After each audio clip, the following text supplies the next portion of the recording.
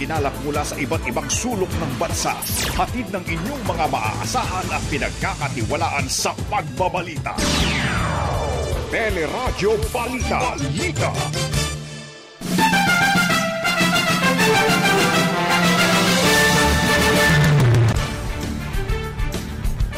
Tatlong miyembro ng Philippine Air Force ang patay matapos matrap sa isang nasunog na kotse sa may Cubao, Quezon City. Itinuturang gunman sa ambush at pagpatay sa opisyal ng Bureau of Customs na timbog. Ayon sa Manila Police District, mga nawawalang sabongero pinaiimbestigahan sa NBI ni Justice Secretary Menardo Guevara.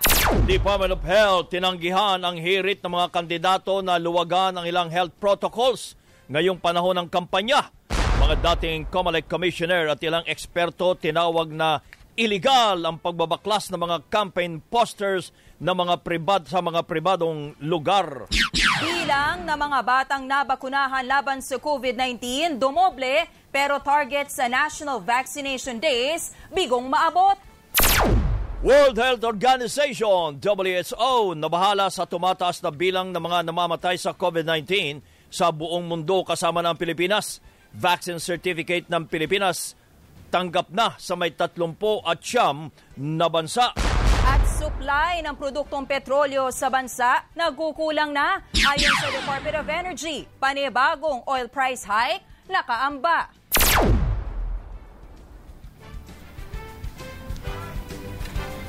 Magandang umaga, bayan! Yan po ang ulo ng ating mga nagbabagang balita ngayong araw ng Biyernes, February 18, 2022. At siyempre pa, kasama po natin tuwing umaga. Ako po si Joyce Balancho. Ako naman po ang inyong kabayan, si Nolly Di Castro. Kami po mag-atid sa inyo ng ating mga nagbabagang balita.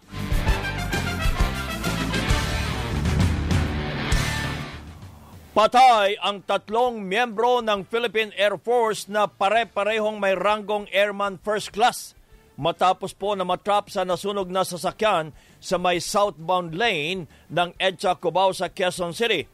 Sakay ng kotse, papasok na sana sa trabaho mga biktima sa Villamor Air Base nang sumalpok sa concrete barrier ang kanilang sasakyan at nagliyab mag-alas 2 ng madaling araw kanina. Nakaligtas ang isa pang biktima na may ranggong Airman Second Class na nagpapagaling ngayon sa ospital.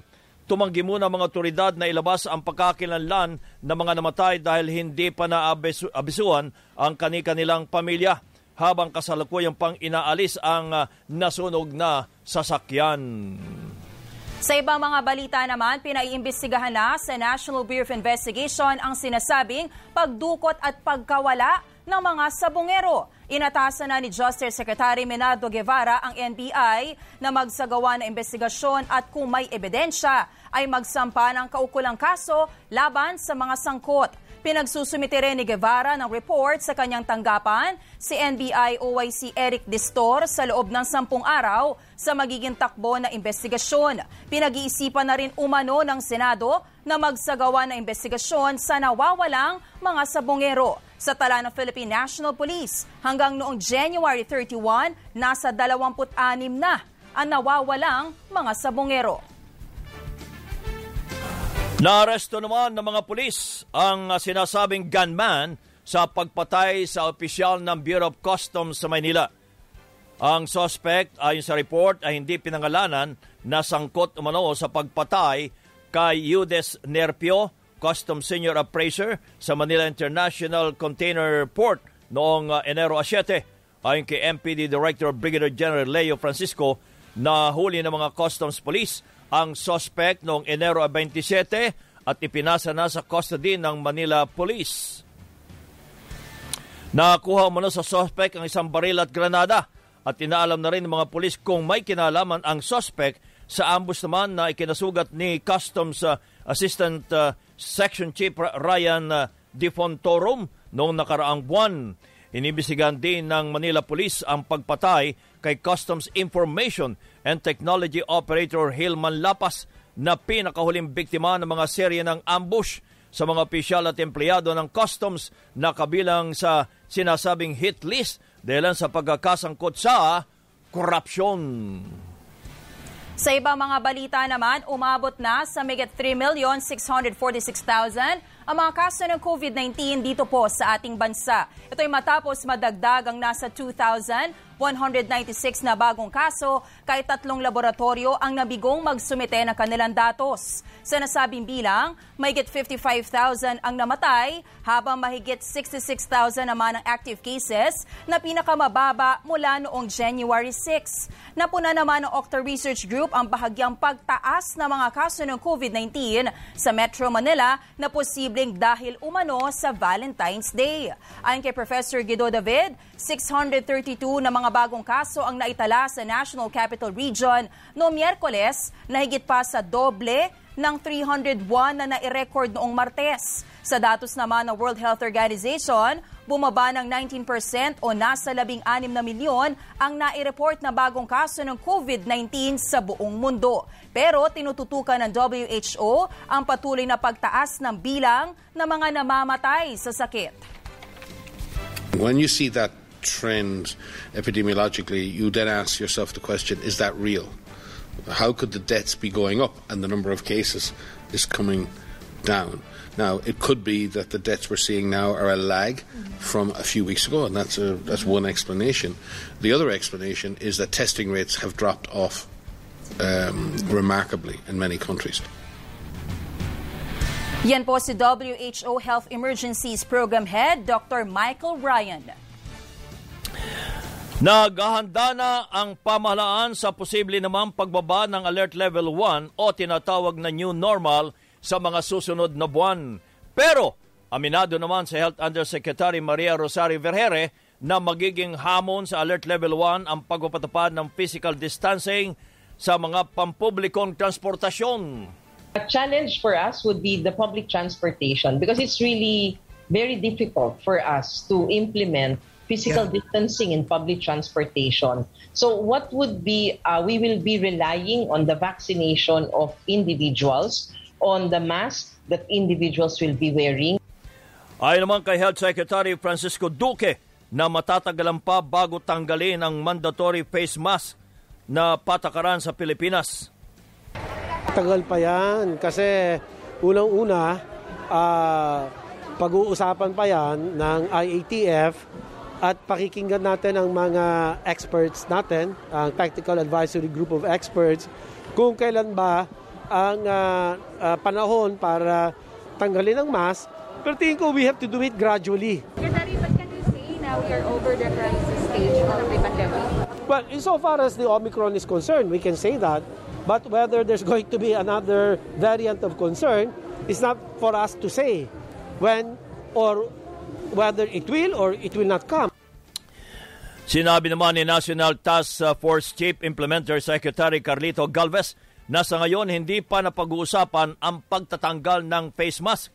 Pero mananatili ang pagsusuot ng face mask dahil ito ang may tuturing na huling depensa laban sa COVID-19. Dumoble ang bilang ng mga batang edad 5 hanggang 17 na nabakunahan laban sa COVID-19 mula na magsimula ang National Vaccination Day sa mga menor de edad. Kabilang dito ang mahigit nasa 260,000 na mga batang 5 hanggang 11 taong gulang na sumobra sa target na 200,000 ngayong linggo. Sinabi ni Health Secretary Francisco Duque na pinag-aaralan na ang rekomendasyong gawing 4 hanggang 8 linggo ang pagitan ng first at second dose sa pediatric vaccination bilang pag-iingat sa myocarditis. Sa ngayon, 3 linggo ang pagitan ng first at second dose ng Pfizer vaccine para sa mga 5 hanggang 11 taong gulang. I'm sure that will be considered. In fact, our head of the vaccine expert panel, Dr. Nina Gloriani, has already recommended na okay itong bakuna na ito against the multi-organ system inflammatory syndrome. Samantala, bigo na mamaabot ang target na mabakunahan sa ikatlong National Vaccination Days. Ito'y dahil nasa 2.6 million lamang ang naiturok na mahigit kalahati lamang ng target na 5 milyon kahit pinalawig ang mga araw ng bakunahan. Dahil dito, magpupulong ang National Vaccination Operations Center para talakayin ang mga stratehiya sa pagbabakuna. Pagaparin ang mga balita sa pagbabalik ng Radyo Balita.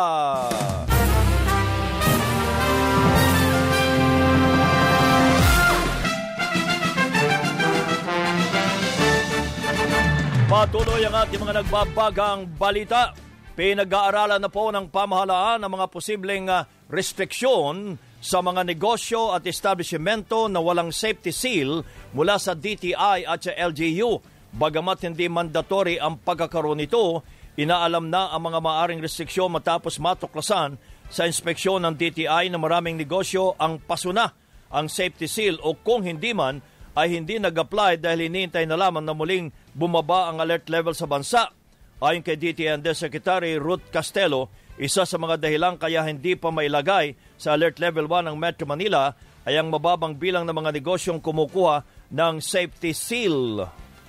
Sana they understand rin, nakasama yun dun sa considerations natin for lowering the alert level to alert level 1. Kaya mag-apply na sila kung gusto nilang maging 100% operating capacity na tayo sa lahat ng business establishments. Hindi naman yun para sa government yung implementation ng safety seal. It's for the business and the consumer, the customer. Inaalala naman ng mga otoridad na may mahigit 1 linggo pa ang mga negosyante para kumuha ng safety seal mula sa DTI o LGU. Sa ibang mga balita naman, kinumpirma ng Department of Energy na nagkukulang na po ang supply ng produktong petrolyo sa bansa. Sinabi sa teleradyo ni Director Rino Abad ng Oil Industry Management Bureau ng Department of Energy na simula pa noong January hanggang December 2021 ay tuloy-tuloy na ang shortage. Mulaan niya sa dating 7 billion, ngayon ay nasa 6.5 million barrels na lamang. Pero kahit kulang ng supply, sinabi ni Abad na sa ngayon ay kinakaya pa dahil patuloy naman ang pagpuno mula sa mga nakareserbang supply sa commercial inventory at dahil dito posibleng tumaas pa ang presyo ng mga produktong petrolyo sa mga susunod na araw. A recent report from International Energy Agency stated na yung OPEC ang kulang ay around 1 million. So, siguro na bago yung demand side kasi ang sabi na lang ng IEA ay around 1 million na lang ang kakulangan ng OPEC. But the 1 million is 1 million. Tuloy-tuloy po yung pagpupuno na yan galing sa commercial inventory. But recently, nag-announce na rin ang US and this is now the Strategic Petroleum Reserve na po na magre-release na po sila from January to April ng around 50 million. Yan po si Director Rino Abad ng Oil Industry Management Bureau ng Department of Energy. Samantala, kaugnay po ng 3 miyembro ng Philippine Air Force na kinamatay na nakulong sa loob ng kotse sa isang aksidente sa may EDSA Cubao. Andun pa rin si Liza Aquino para sa update sa naturang aksidente live. Good morning, Miss Liza. Ano na nangyari? Kabayan, pagkatapos nga po ng halos 5 oras ay naialis na itong nakahambalang na kotse dito po sa bahagi ng EDSA Cubao. Ito nga yung kotse na nasunog po dakong 2:00 kaninang madaling araw matapos sumalpok sa concrete barriers dito sa lugar. Kumpirmado na kabayan, batay na rin po dito sa mga ID na nakuha ng SOCO sa pinangyarihan ng aksidente na pawang mga miyembro po ng Philippine Air Force, lahat ng mga namatay dito sa loob ng sasakyan. Pawang mga airman first class officers po lahat ng mga namatay. Isa naman ang nakaligtas dito sa nangyaring aksidente, kabayan, 27 anyos na lalaki na may rango naman po na airman second class. Kabayan, napatagal ang clearing operation dahil po pahirapan sa pag-alis ng mga bangkay sa loob ng kotse. Kinailangan gamitan ng cutter at ng spreader ng kotse para dahan-dahang maialis po ang mga bangkay. 2 bangkay ang nasa likurang bahagi ng kotse habang isa naman po ang natagpuan sa harapan. Medyo natagalan doon sa harapang bangkay kaya po umabot na po ng pasado Alas-Siyete bago naialis ang sakyan dito sa lugar. Batay sa paunang investigasyon po ni Police Corporal Mark Anthony Rasay ng Quezon City Traffic, galing ng Quezon City itong ating mga at sumasakay dito sa kotse at papunta sila kabayan sa Villamor Air Base para sa kanilang trabaho nang sumalpok sila dito sa may barriers sa bus lane. Ang nangyari kabayan, napaloob sa loob ng bus lane yung kotse natin dahilan kaya nabara ang bus lane. So yung mga buses natin dito sa EDSA Bus Carousel, ginagamit po pansamantala yung gitnang lane. Dahilan kaya nagkaroon tayo ng traffic congestion dito sa bahagi ng Cubao at Santolan. Sa mga oras na ito, pinapakita po namin sa aming live feed. Andito na po dahan-dahan ang mga tauhan ng MMDA. May tow truck tayo na binabalik na po sa tamang pwesto itong ating mga concrete barriers para bumalik na po sa normal ang daloy ng trapiko dito sa lugar. Pero sa ngayon kabayan, asahan na ang napakabigat na daloy ng trapiko kung kayo ay manggagaling sa Quezon Avenue. Diretso na po yan hanggang dito sa bahagi ng Santolan. Magtatagal pa ng mga ilang minuto o isang oras po tansyado itong haba ng traffic dito sa area. So kung kayo po ay dumadaan dito, pansamantala po muna tayo gumamit ng alternatibong ruta. At yan ang pinakuling sitwasyon dito sa EDSA Cubao. Balik sa iyo, kabayan. Liza, meron na ba ang report ang pulisya o mga investigador kung bakit hindi sila nakalabas ng kotse nang sila ay bumangga sa mga barriers na yan? At bakit sila bumangga? Mabilis ba ang takbo? May mga ganun ba? Sa ngayon, kabayan, wala pang binibigay sa atin na final or initial na result ng investigation yung investigador. Pero nakausap natin yung mga unang rumisponde dito sa aksidente. So ayon dito sa mga unang rumisponde, medyo may kabilisan po yung takbo ng kotse, sumalpok sa concrete barriers, nagpaikot-ikot, pumasok sa bus lane, dahan-dahang nagliyab ang kotse. Hindi po agad nagliyab ang kotse. So after po na dahan, yes, kabayan. So sa ngayon po, sinubukan pa nilang sagipin yung ilan dito sa mga driver, pero hindi na nila, sa kasamang palad, isa lang po ang nakaligtas. So sa ngayon, sinusubukan pa namin kausapin yung nakaligtas para malaman anong nangyari, pero hindi pa siya humaharap sa media sa mga orsa ito, kabayan. Nasa ospital pa yata. Anyway, Liza, kung magagawa mo, babalikan ka namin mamaya pagkatapos ng newscast para sa follow-up. Kasi ang pinagtataka dito, ang tanong dito, napakaliit ng kotse nila, 4 sila, bakit pagkabangga at sabi mo unti-unting nagliyab, bakit hindi kaagad sila nakalabas sa loob ng kotse? Yes, kabayan, subukan natin alamin ngayon sa investigator ko anong initial findings sila. Babalikan kita, kabayan. Maraming salamat, Miss Liza Aquino. Update po sa aksidenteng naganap kanina lamang 2:00 ng umaga sa may EDSA Cubao southbound. Kaya matrapiko ngayon na ikinamatay naman ng 3 miyembro ng Philippine Air Force at ang isa ay sugatan pa na nasa loob ng nasa ospital pa. Samantala,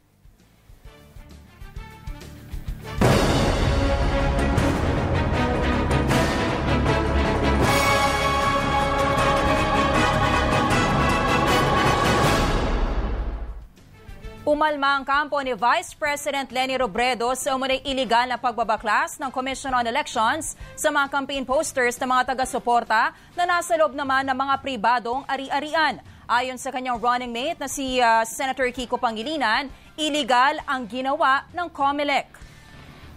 Illegal yun at hindi dapat ginagawa ng COMELEC yan at meron ng ruling ang Korte Suprema sa nasabing usapin. Kaya patunayan. At pangalawa, ang balita natin ay hindi lahat ng mga kandidato, yung mga poster ay tinatanggal. Ipatunayan ng PNP at ng COMELEC na hindi sila kumikiling sa sino mang kandidato. Maging si Mayor Isko Moreno na nangangampanya sa La Union ay tinawag na mali at unfair ang pagtatanggal ng campaign posters na ikinabit ng mga taga-suporta ni Robredo sa kanilang mga bahay. Kawawa naman si Vice President Leni Robredo kung tatanggalin mo yung mga poster niya sa private property. Diba? Unfair yun kay BP Leni. Unfair yun sa mga kandidato. Nag-ikot naman sa Rodriguez Rizal si Prom D Standard-bearer Senator Manny Pacquiao. Sakaling manalo, napipisil niyang maging anti-corruption czar si House Deputy Speaker Brother Eddie Villanueva. Nakausap kami ni Brother Eddie Villanueva at gustong-gusto ko yun yung plano niya about sa pagsugpo ng korupsyon at kung sakaling ako ay manalo ng pagkapangulo, naway tanggapin niya ang aking panyaya na gawin ko siyang magiging head o sa campaign dito against corruption.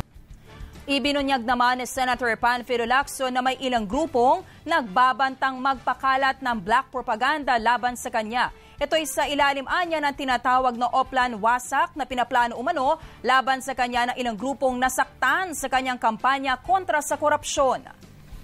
Meron daw nasasaktan doon sa magnanakaw narrative namin ni Senate President. So ibig sabihin, may tinatablan. Hindi ko alam kung sino. No? Merong pangalan lumabas pero I'm not at liberty to mention naman din eh. Samantala, tuloy naman ang panunuyo ni dating Senator Bongbong Marcos sa kanyang mga kababayan sa Ilocos Norte. Tila pagbabalik tanaw din sa panahon ng kanyang ama ang naging campaign rally na tinugtog ang kantang Bagong Lipunan na ginamit noong dekada 70 sa panahon ng martial law. Marami na po tayong pinagdaanan dito sa Ilocos Norte. Ngunit, masasabi naman natin, marami na rin po tayong nagawa, marami na rin po tayong naipakita. Yun lamang, ang buong mundo ay tinama ng isang pandemya at mabigat ang tama sa ating lahat.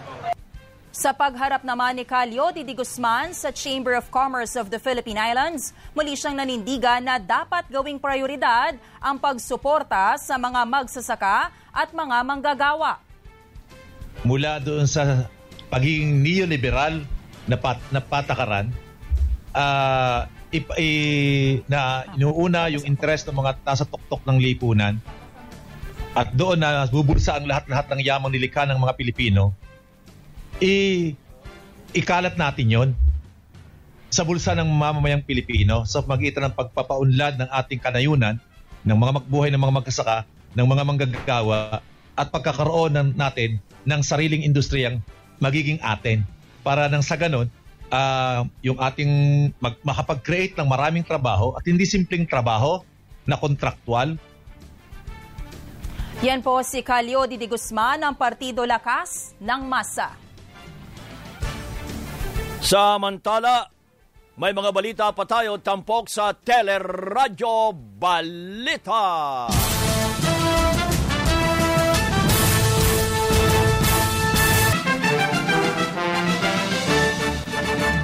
May 37 banyaga o dayuhan ang hindi po pinayagang makapasok ng ating bansa mula ng luwagan ng border ng bansa sa mga foreign travelers noong February 10. Ayon kay Immigration Spokesperson Dana Sandoval, hindi pinahintulutang makapasok sa bansa ang mga dayuhan dahil sa paglabag o non-compliance sa pinairal na guidelines ng IATF kaugnay sa COVID-19. Nagpaalala naman muli ang Bureau of Immigration sa mga airline companies na siguruing kwalipikadong bumiyahe ang mga foreigners na isasakay nila sa mga eroplanong papunta ng Pilipinas. Ayon po sa Bureau of Immigration, responsibilidad ng mga airline companies na tiyaking nasusunod ang mga panuntunan ng IATF, partikular na ang vaccination requirement sa mga foreign travelers na babiyahe sa ating bansa. Samantala, umabot naman sa 39 na mga bansa ang tumatanggap na sa vaccination certificate mula sa Pilipinas. Kasunod po ito na isinagawang update ng pamahalaan. Sinabi ni Department of Information and Communications Technology, Acting Secretary Emmanuel Caintic, na hinahabol na rin ng mga lokal na pamahalaan ang backlogs sa mga request ng VaxCert kasunod ng mga reklamo sa encoding ng impormasyon. Binibigay natin sa kay DILG Lucky ang listahan na may mga backlog. Bumibilis na po, nagdadagdag na po sila ng mga tao at isa na rin sigurong dahilan, marami nang nakakuha so konti na lang ang kailangan nilang habulin na backlog. Sa tala ng National Vaccination Operations Center, umabot na sa halos 62 million ang fully vaccinated sa bansa at may 9 milyon dito ang nakatanggap na ng booster shot. Samantala sa Batangas, patay ang abogado na tumatakbong konsehal matapos pagbabarilin sa bayan ng Santo Tomas. Nasa loob ng opisina ang biktima na si Reginald Michael Manito nang pasukin at barilin ng 2 suspect na nakasuot pa ng face mask. Naitakbo sa ospital ang biktima pero namatay din. Iniinalang may kinalaman ng krimen sa hinahawakang kaso bilang abogado ng naturang biktima. Work-related or wala naman po kami na election-related. Kasi wala namang kaway. So, hindi man to incumbent councilor eh. Si Santo Tomas Police Chief Alfie Salang.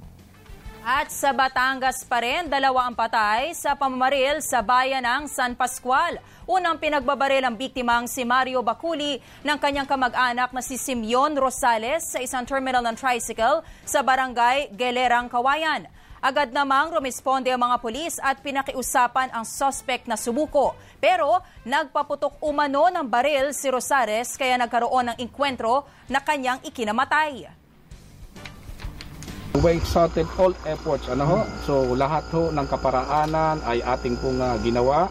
Kinontak po natin ang kanyang anak, ang kanyang pong asawa, at kung sino man ho ang pwedeng maring makausap sa kanya. Pero tulad na nabanggit ko po kanina, naging sarado na ang kanyang isip at nagbanta pa nga na kahit na ang kanyang anak o kaya kung sino man na lumapit, na magtangkang lumapit ay kanya rin babarilin.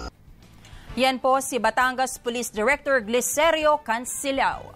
At nasabat naman ang mahigit sa 30,000 exotic na isda, maging pagong, palaka at aquatic plants na tinangkang ipuslit sa Ninoy Aquino International Airport.